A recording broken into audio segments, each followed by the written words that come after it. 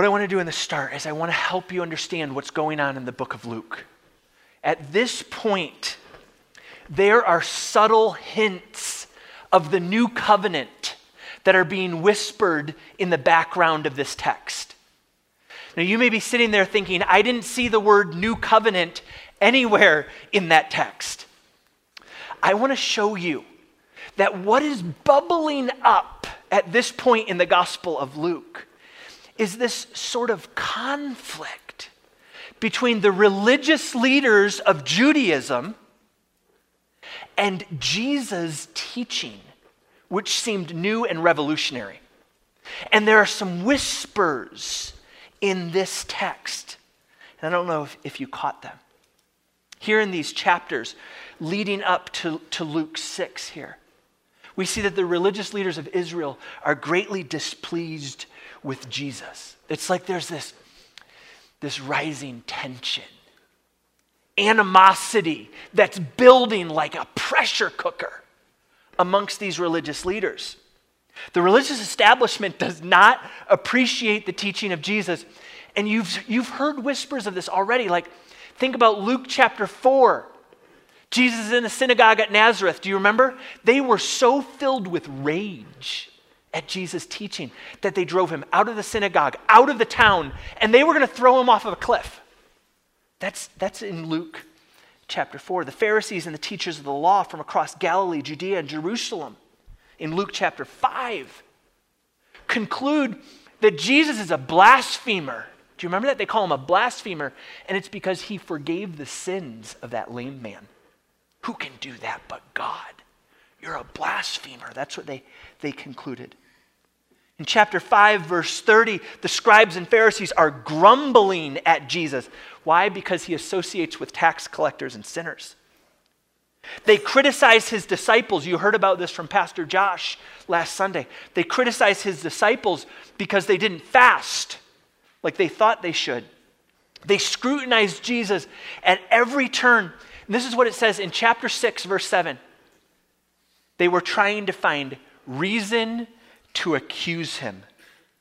Chapter 6, verse 11. This was the end of Pastor Josh's message last Sunday. They were filled with fury because Jesus had the audacity to heal a man on the Sabbath. So here's this Jesus, this rabbi, he's coming on the scene, and he's doing something very different. He's teaching in a different way, and the religious establishment doesn't like it. These representatives of religion in Israel are growing in their opposition to Jesus.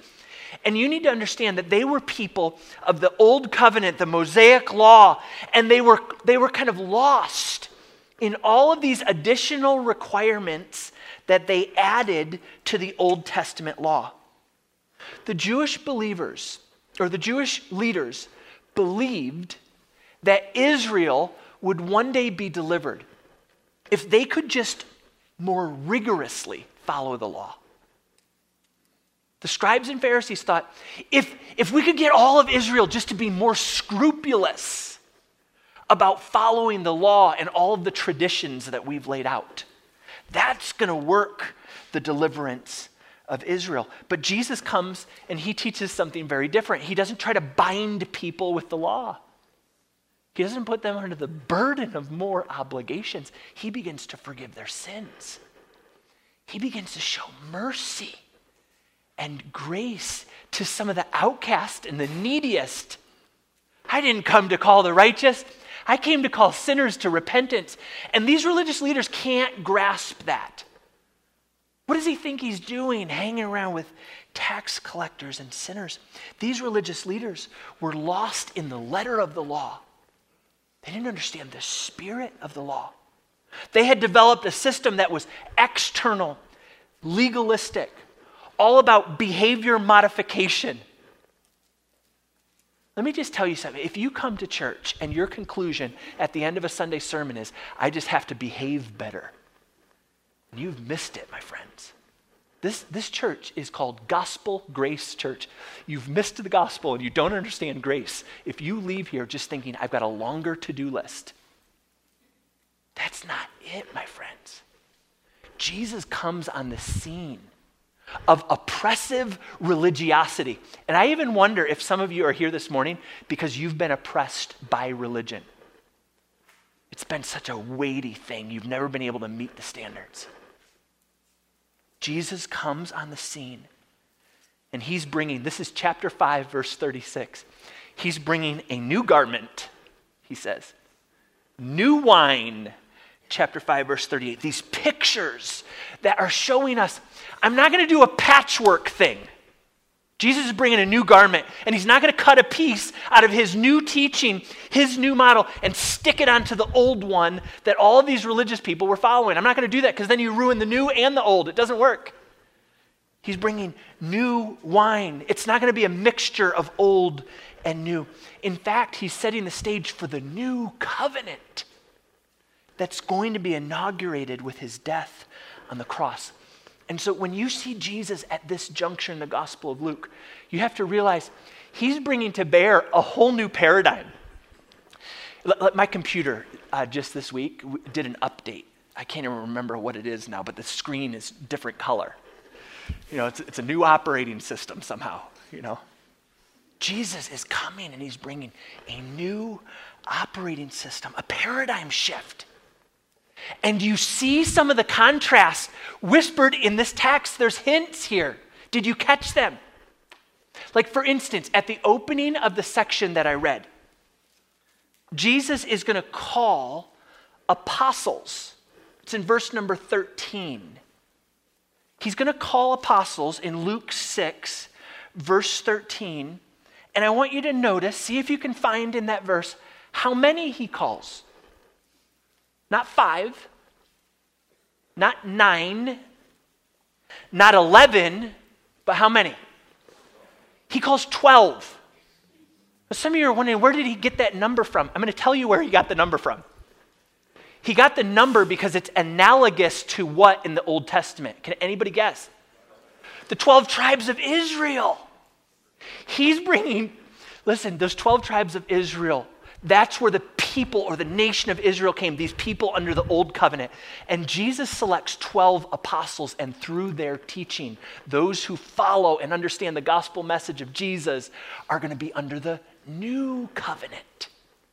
He has this parallel here. In our text, there's this section in verses 20 through 26. Do you see them there? There's 4 things that begin with blessed, and then 4 things that begin with woe.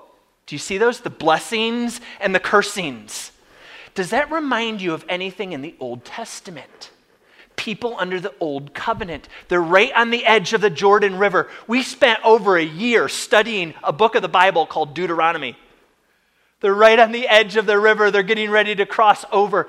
And here he has these people go Mount Ebal and Mount Gerizim, and there are blessings and curses for people of the old covenant. And Jesus calls 12 apostles, like the 12 tribes, and he gives a new set of blessings and curses. Do you see that? There's a new paradigm, a new covenant that he's setting up here in this text. Jesus is going to teach in ways that are going to be very different from the scribes and the Pharisees. They were legalists. They were misguided in their applications of the old covenant. They thought that external compliance was sufficient. When in fact, listen, even under the old covenant, God always wanted internal change. Don't you remember, even from the book of Deuteronomy, he was less concerned about the circumcision of the flesh. What he really wanted was a circumcision of the heart. He always wanted that. But here these religious leaders had somehow forgot about that. They kind of left that off. They forgot about loving God, Deuteronomy 10:12, loving God with all your heart and with all your soul. And they zeroed in on keeping the commandments and statutes of the Lord. Oh, and by the way, all of our additional traditions. It became an oppressive burden for the people, which is why you have to understand that Jesus' message was revolutionary. I mean, when Jesus says, "Come to me, all who labor and are heavy laden." Like, just pause for a second. Maybe you came out of a structure of religion that was very heavy and very difficult, and you never knew how much is enough. Have I done enough good things? Maybe you have friends or family members that are just being crushed under the weight of this. Listen to Jesus. He comes on the scene and says, listen, come to me. All of you who are working, labor, and are heavily burdened, heavily laden. And this is what Jesus says, and I will give you rest. This is Matthew chapter 11, verse 28. Take my yoke upon you. Learn from me, for I am gentle and lowly in heart, and you will find rest for your souls. The yoke or the teaching and demands of the religious system in Jesus' day, it was burdening people and breaking people. They couldn't keep up with it. But Jesus says, my yoke is easy, come to me. That's what Jesus says. And so this morning, I hope that from the very outset, you will look to Jesus. He's given he's calling a new set of 12. He's giving a new set of blessings and woes. He's setting the stage for a new covenant through his blood. And what he's teaching is this: good behavior is not enough. I think sometimes we settle for things that are too small. Jesus wants more than just for you to stay out of trouble. Some of you feel really good about your week. I stayed out of trouble. Some of you parents feel really good about your kids. They stayed out of trouble. Jesus wants more than good behavior. He wants your heart. That's what he wants. He wants your heart. And so as he calls disciples and then goes on to teach them here in this passage, he's going to talk to them about the sort of heart that he wants amongst his followers.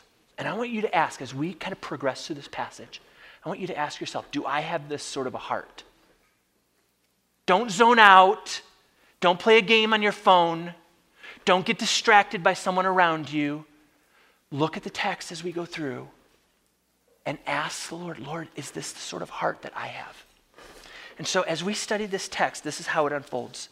Jesus begins by showing us that he wants us to have hearts, listen, that are rightly oriented. And I want you to think kind of like a compass. Which way is it oriented? And I want you to think the compass is like my heart. Which way is it pointed? And here's what Jesus is going to do. And we're going to find this in the section of blessings and woes. He's going to give us kind of these two options. Your heart is either oriented this way, or your heart is oriented this way. Either you care about all the things now, you're living for now, immediate gratification, pleasure, ease, wealth, you want all of that now, or your heart is rightly oriented to the then and the there. The future, your reward in heaven. That's the contrast that unfolds in verses 20 through 26. Which way is your heart oriented? Towards these blessings or towards these woes? And this might be easy for us to think, oh, my heart's oriented towards God. Yeah, but did you listen to Jesus carefully? Because he upends the value system of the world all around us. I'm just going to tell you something. Everyone around us is oriented towards the woes. And if you're not a believer in Jesus, your heart, I'm just telling you from the beginning, your heart is oriented the wrong way. It's oriented towards these woes, these things that Jesus says are not blessed, these things that Jesus says will not satisfy. It's only when Jesus does a work in your heart, when he revolutionizes your heart, that your compass setting is oriented the right way towards these blessings. We are surprised to find out what Jesus says in this text. He downgrades the temporary and the transient. He magnifies the eternal and the heavenly. He says, you're all heading towards things you can see and feel and you want right now. But I'm going to tell you something. There's something invisible that's much greater. And that's where the compass heading of your heart needs to be. If you set your heart energies and bend your life towards obtaining the things that this world values, you will get them. But that's all you'll get. If, on the other hand, you orient your heart and you leverage your life in loyalty to God, you might suffer.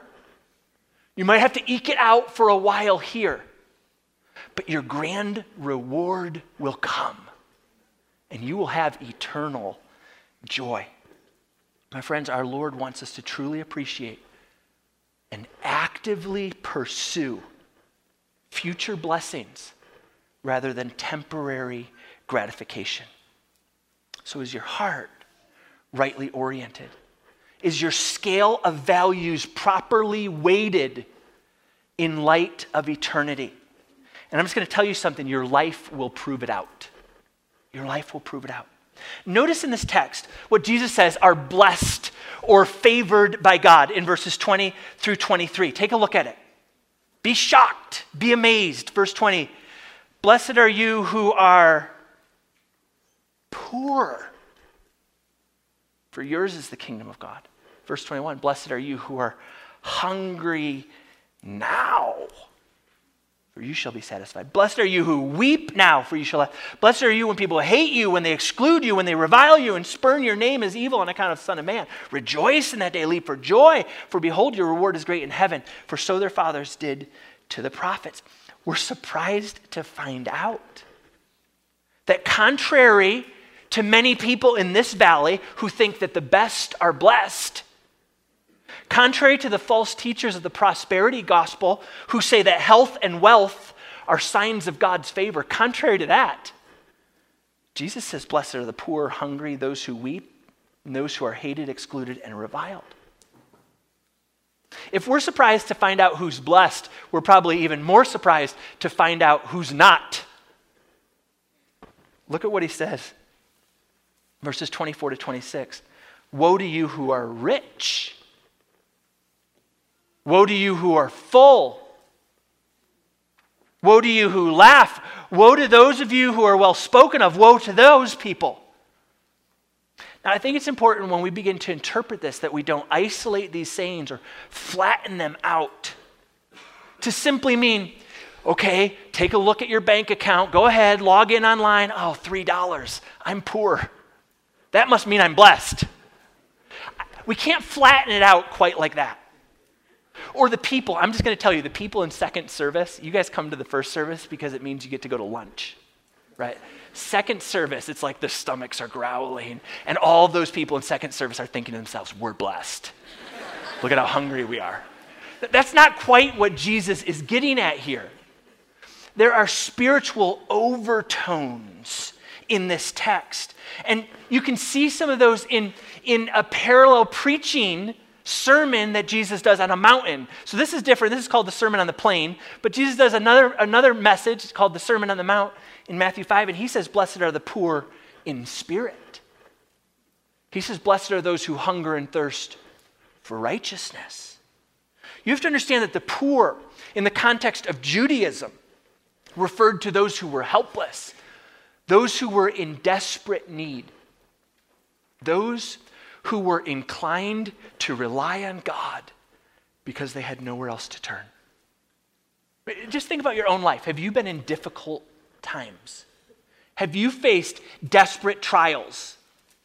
Have you suffered deeply and found yourself in those moments especially tuned towards God?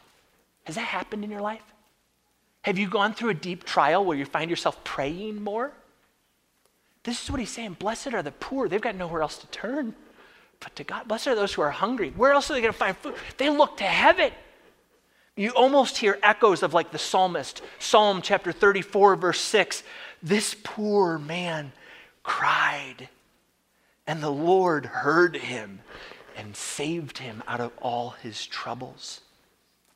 Contrast this to like the parable of the rich young ruler, or the story of the rich young ruler. Here in Matthew chapter 19, this man comes to Jesus and he's like, I follow all the law and I want to follow you. And he says, well, go ahead and sell all that you have and come follow me. And this is what the text says. It says, he went away sorrowful, for he had great possessions. In the end, he didn't need Jesus very much, did he? Because he had great possessions. In Luke 18, this is the commentary we get from Jesus. He says, how difficult it is for those who have wealth to enter the kingdom of God. What he's getting at here in these Beatitudes in our text is that a person's economic condition has the potential to help or hinder them when it comes to orienting their life towards God. Empty pockets and aching stomachs may cause people to more likely look to heaven. Whereas when you're rich and full, you might turn to your own resources, your own self-sufficiency. You may be insulated from the very needs that turn you to the Lord. The rich will have consolation in this life, but in this life only. Jesus goes on and he blesses those who weep and are persecuted in verses 21 and 22. And he says, although there may be tears and sorrow for a time now, even though your hearts may be distraught with the wicked condition of the world around you, one day the Son of Righteousness will come with healing in his wings. For those who are persecuted for godliness, Jesus wants them to take heart. Take heart, you who suffer for godliness. You are in the company of the true prophets of old. I was reading about a man named Earl Rounds. He was born in 1901. He died in 1943. He was actually a missionary in the Philippines when Pearl Harbor was bombed. So he was in the Philippines December 7th, 1941. Pearl Harbor is bombed, and subsequently the Japanese invade Manila and surrounding regions. So Earl Round and his family had to flee to the mountains. They went up into these mountains and they ministered to Filipino nationals, as well as Americans who were there, like doing guerrilla warfare against the Japanese. In one of his last letters, Earl wrote this: I believe the missionaries are going to see real persecution before this thing is over. But it's one of the greatest privileges I can think of to be here as a missionary. We hope to see you all again. But if we should be denied that blessed joy, we can meet again in the land that is fairer than day. Do you know what he's understanding? He's understanding what Jesus says. Blessed are you who are persecuted. Rejoice, because your reward is great in heaven. Earl and his family ends up being captured in 1943 and executed by the Japanese. Great is your reward in heaven. I just want to ask you, are you willing to suffer for Jesus' name with the faith that great is your reward in heaven?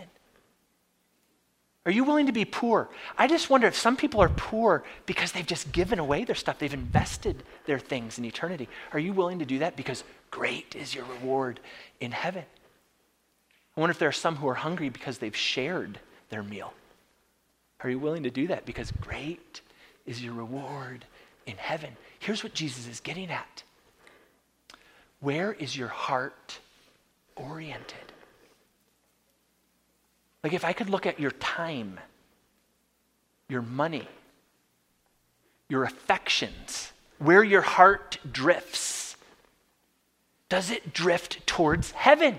Is it oriented towards great is your reward in heaven? Or is your life oriented towards here? I want to be full. I want to be rich. I want people to know me. I want them to speak well of me. If you want that, you'll get it. Jesus says, and that's all you'll get.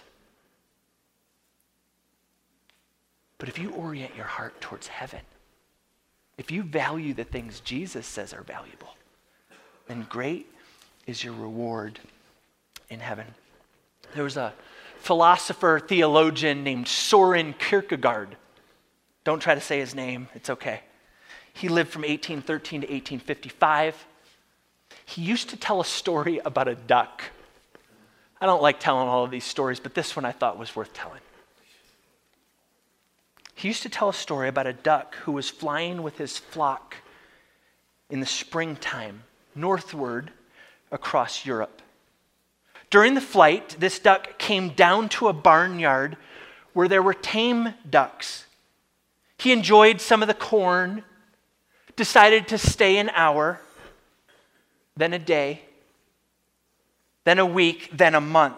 And finally, because he relished the good fare and the safety of the barnyard, he stayed all summer. But one autumn day, when the flock of wild ducks were winging their way southward again, they passed over the barnyard and called out to him below. The vacationed duck was stirred with a strange thrill of joy and delight, and with great flapping of wings, he rose in the air to join his old comrades in their flight. But he found that the good fare had made him so soft and heavy, he could rise no higher than the eaves of the barn. And so he dropped back down again into the barnyard and said to himself, "Oh well, my life is safe here, and the food is good." Every spring and autumn, when he heard the wild ducks calling, his eyes would gleam for a moment, and he would begin to flap his wings. But finally the day came when the wild ducks flew over him and uttered their cry. But he paid not the slightest attention to them, for he no longer had affections for the things above. And I just wonder how many have lost their affection for things above. Jesus is saying, blessed are those whose hearts are oriented towards him. My friends, you can't have both. You can't have both. You can't have the values of Christ and the values of this world. You can't serve both. Stop trying. Some of you want the best of both worlds. You can't. You can't have both worlds. Discipleship is otherworldly. Stop looking at the things in the here and now. Paul put it like this: though my outward man perish, my inward man is being renewed day by day. The slight, momentary affliction is working for me a far more exceeding and eternal weight of glory. So I don't look at the things that are seen, but the things that are unseen. The things that are seen, these are all transient. The things that are unseen, those are eternal. William Barclay put it this way: the joy of heaven will amply compensate for the troubles of earth if your heart is rightly oriented. If you were to go to Holyrood Abbey in Edinburgh, you can read the epitaph of Thomas Lowes. This is what it says. I just want you to picture reading this tomb inscription. This is what it says: one instance among thousands of the uncertainty of human life and the instability of earthly possessions and enjoyments. Born to ample property, he for several years experienced a distressing reverse of fortune. And no sooner was he restored to his former affluence than it pleased divine providence to withdraw this together with his life. And then this is what the epitaph says. It says, reader. So it addresses people who will read it. Reader, be thou taught by this to seek those riches which can never fail, and those pleasures which are at God's right hand forevermore. In other words, reader, orient your heart towards God. Jesus is teaching his disciples in this text. And he's teaching them that what he wants are hearts rightly oriented towards him. But here's the second thing he teaches. He wants not only that, but he also wants them to have hearts that are utterly distinct. Rightly oriented, utterly distinct.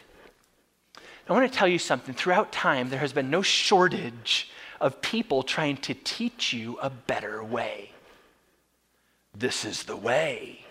the Mandalorian said. Listen, this has been going on forever. Anyone can teach a form of moral improvement, life reform. Just go to the self-help section of Barnes & Noble, right? Frankie works here, Barnes & Noble guy.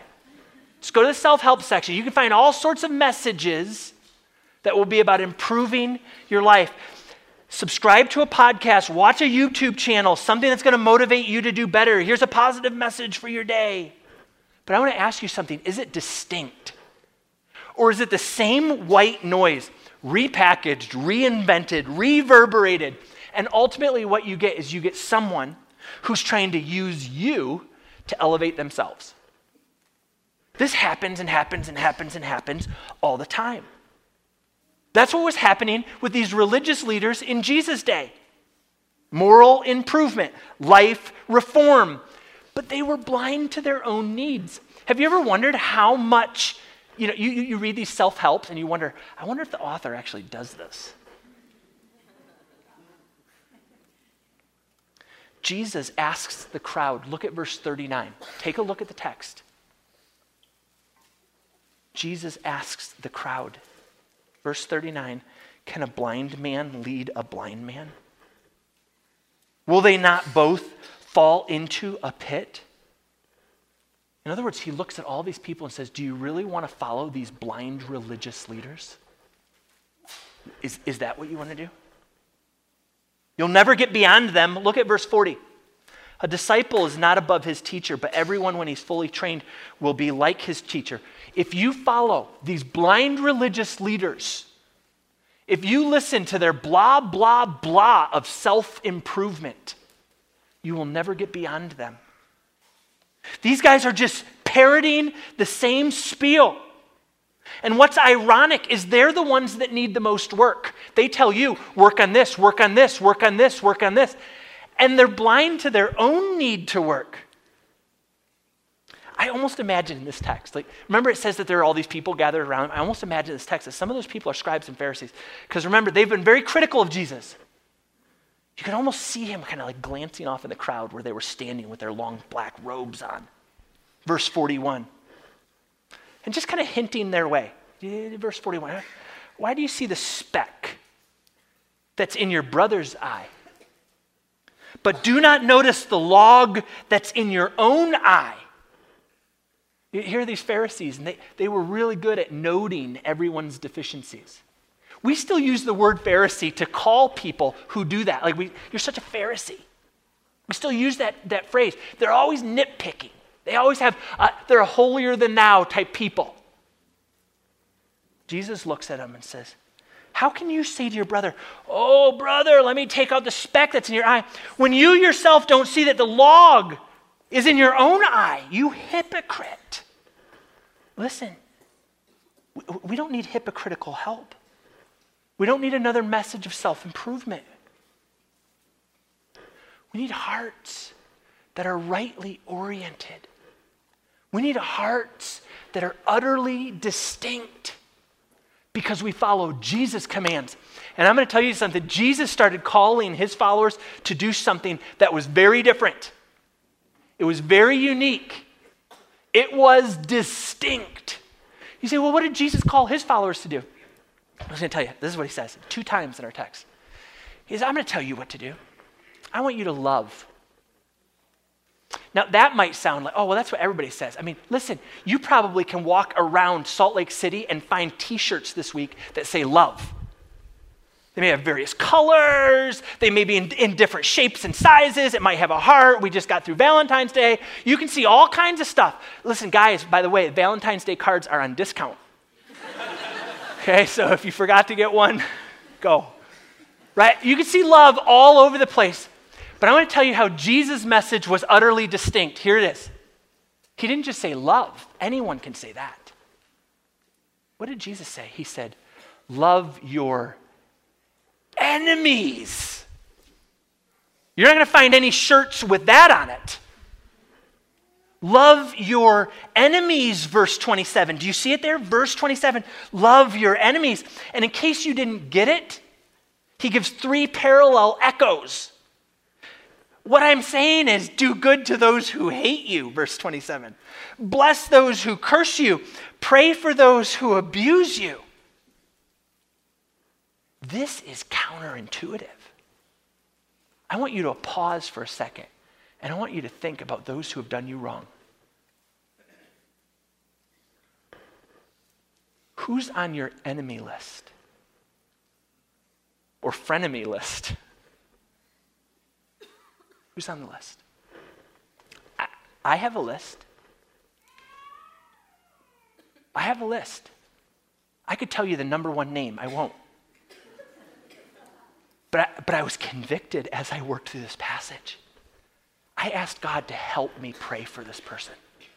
God, would you help me pray for this person? This person has wronged me. This person is a liar. This person's a thief. This person stole.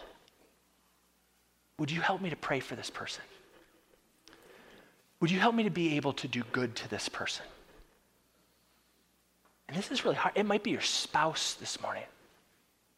I know you're sitting together, but you're not talking together. Will you love them? It might be someone in your extended family or a person who sits in the cubicle next to you at work. Jesus says something that's utterly distinct. He says, don't just love. Love your enemies. Do good to those who hate you. Bless those who curse you. Pray for those who abuse you. Just in case we don't know how to put it into practice, he says in verse number 29, let me give you a few illustrations. To the one who strikes you on the cheek, offer the other also. Now, this is talking about an insult. Much like, in old British culture, they would take off their formal glove and slap someone with their glove. I insult you. In Jewish culture, they would take the back of the hand and, okay, if someone's going to insult you, then let them do it again. If they're going to disrespect you, don't fight for your dignity. Stay engaged, remain vulnerable, even to further insults. Look at verses 29 and 30. From the one who takes away your cloak, don't withhold your tunic either. Give to everyone who begs from you, and from the one who takes away your goods, do not demand them back. Jesus is doing something very distinct. Be open-hearted. Be generous. Be self-sacrificing towards those who ask for help and those who help themselves. There's an interesting illustration of this in Victor Hugo's famous book called Les Miserables. We meet this convict named Jean Valjean. After spending 19 years in jail and in the galleys for stealing a loaf of bread to feed his starving family, he's finally released. But his past, it just seems to keep haunting him. He tries to take his first steps into freedom, but he's repeatedly refused shelter for the night. Only the town bishop allows him in. Anybody remember this? He's allowed to spend the night there, but when the old man is asleep, Valjean repays his host's hospitality by stealing his silverware. He doesn't get far, however. The police pick him up and bring him back. But the bishop responds this way. He says, the silverware is a what? Is a gift. Do you see in verse 30? From the one who took away his goods, he did not demand them back. It's almost a picture of what's going on here. Valjean steals. He says, I'm not going to demand them back. It's a gift. And in the story, that demonstration of love makes a difference. Do you know what Jesus is calling his disciples to? He's calling his disciples to utterly distinct love. Love for their enemies. Now, one of the commentators I read on this text, he highlighted an important caveat. And I think this is important for me just to say. Jesus is talking about the absorption of cruel treatment, the giving away of goods. And the commentator says this: Jesus is not calling for a woman who's being abused by her spouse to feel constrained to subject herself to continued harm.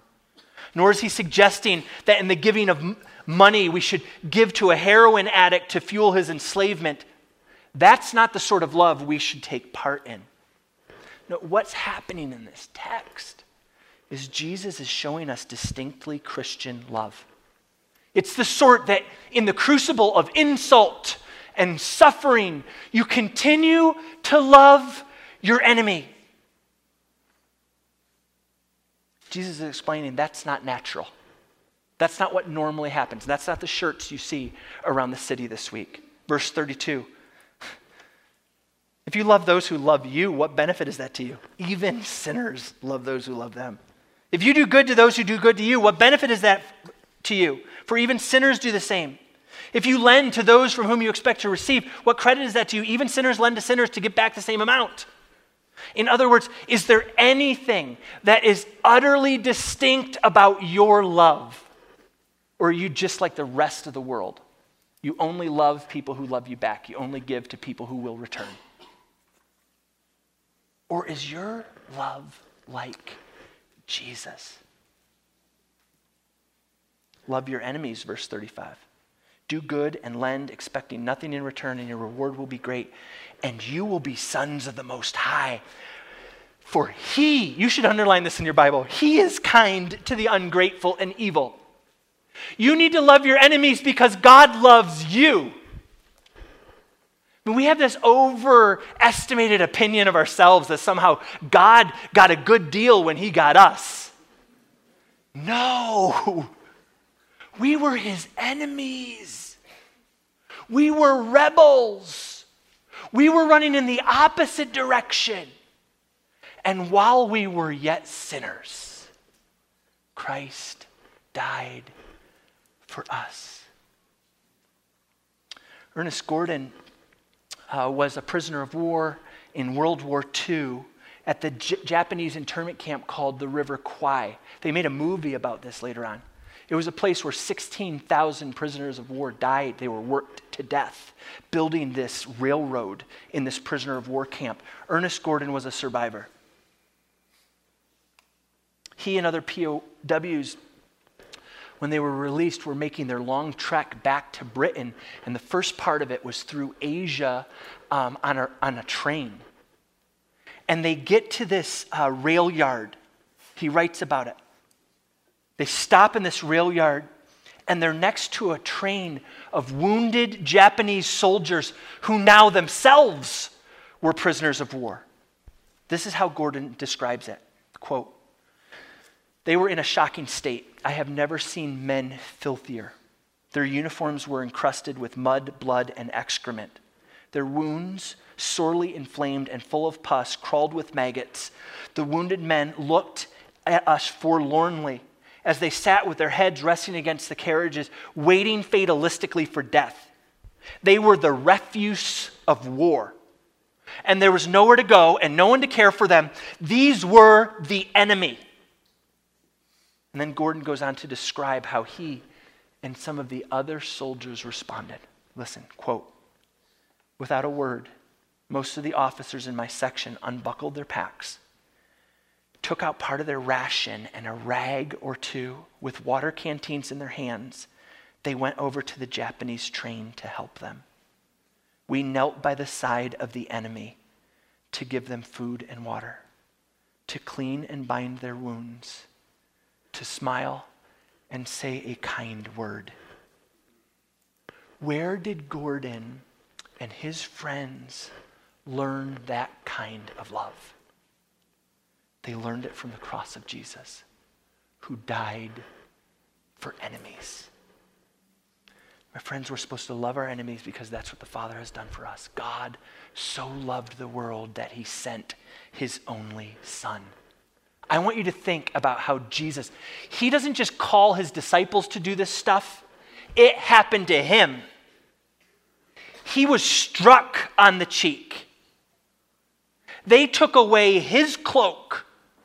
They cursed him and abused him, and still he loved. I just think in our text, our text opens with this list of apostles. Do you remember out of all the disciples, he calls 12? Do you remember who the last one was that's listed there? Judas Iscariot, who would be a traitor. We know from the Gospel of John, Jesus knew from the very beginning who he was. And yet think about 3 years of Jesus walking and talking with Judas, pouring out what? Love. Pouring out love. He calls his disciples to utterly distinct hearts. Hearts that love enemies. Hearts that they don't condemn. They're not judgmental.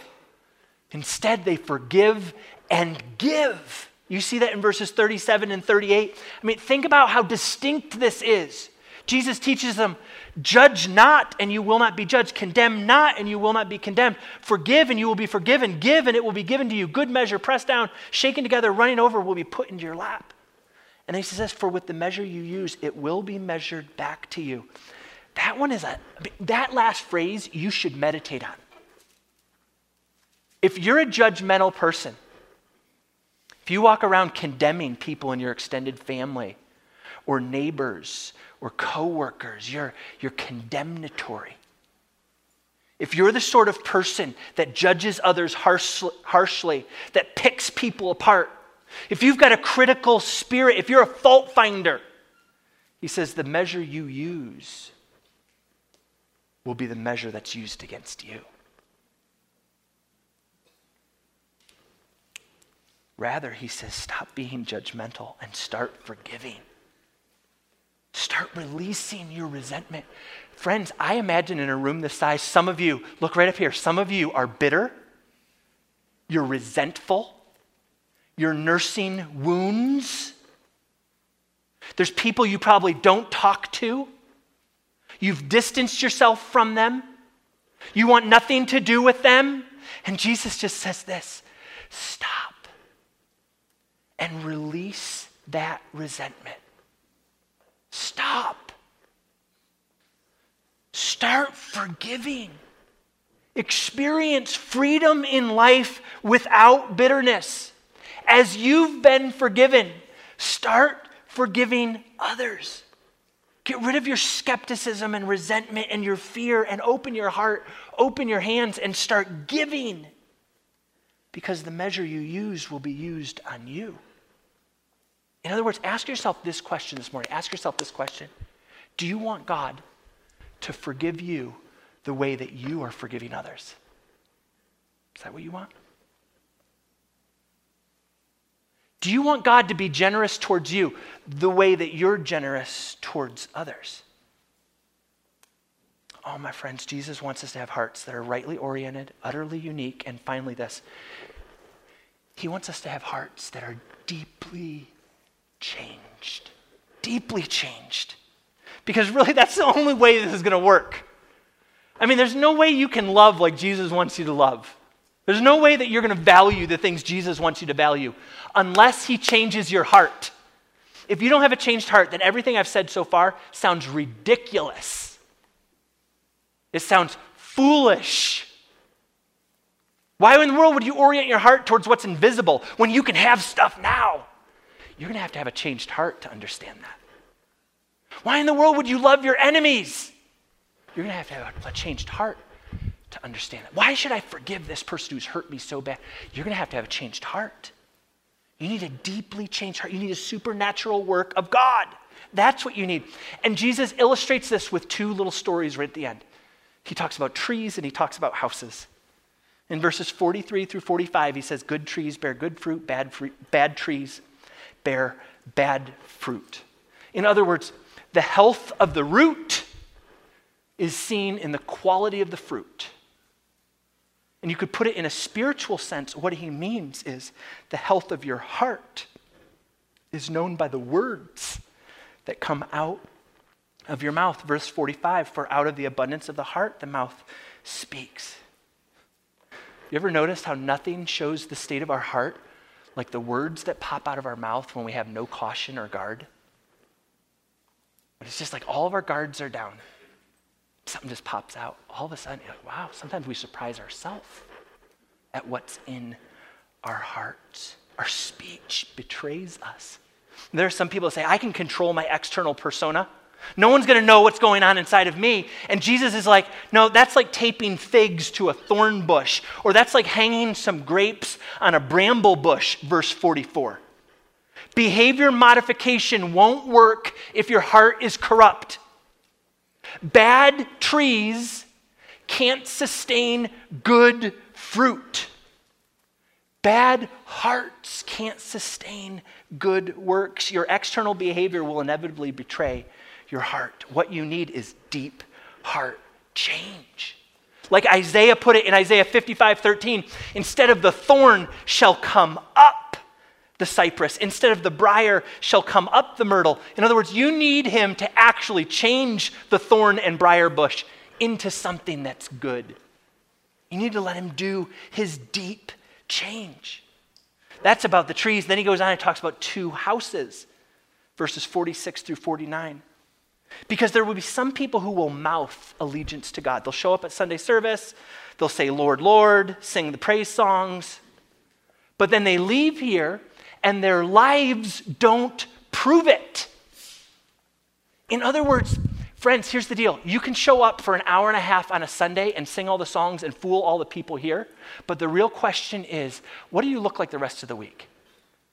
What do you look like in your home? What do you look like at work? What do you look like in the sports field, in the gym? What do you look like then? It's not enough to just say, Lord, Lord. You actually have to live out, prove out your allegiance to God. In the famous allegory called The Pilgrim's Progress by John Bunyan, this is like Aaron Boyce's favorite book, and Pops Shingledecker, this is his favorite book.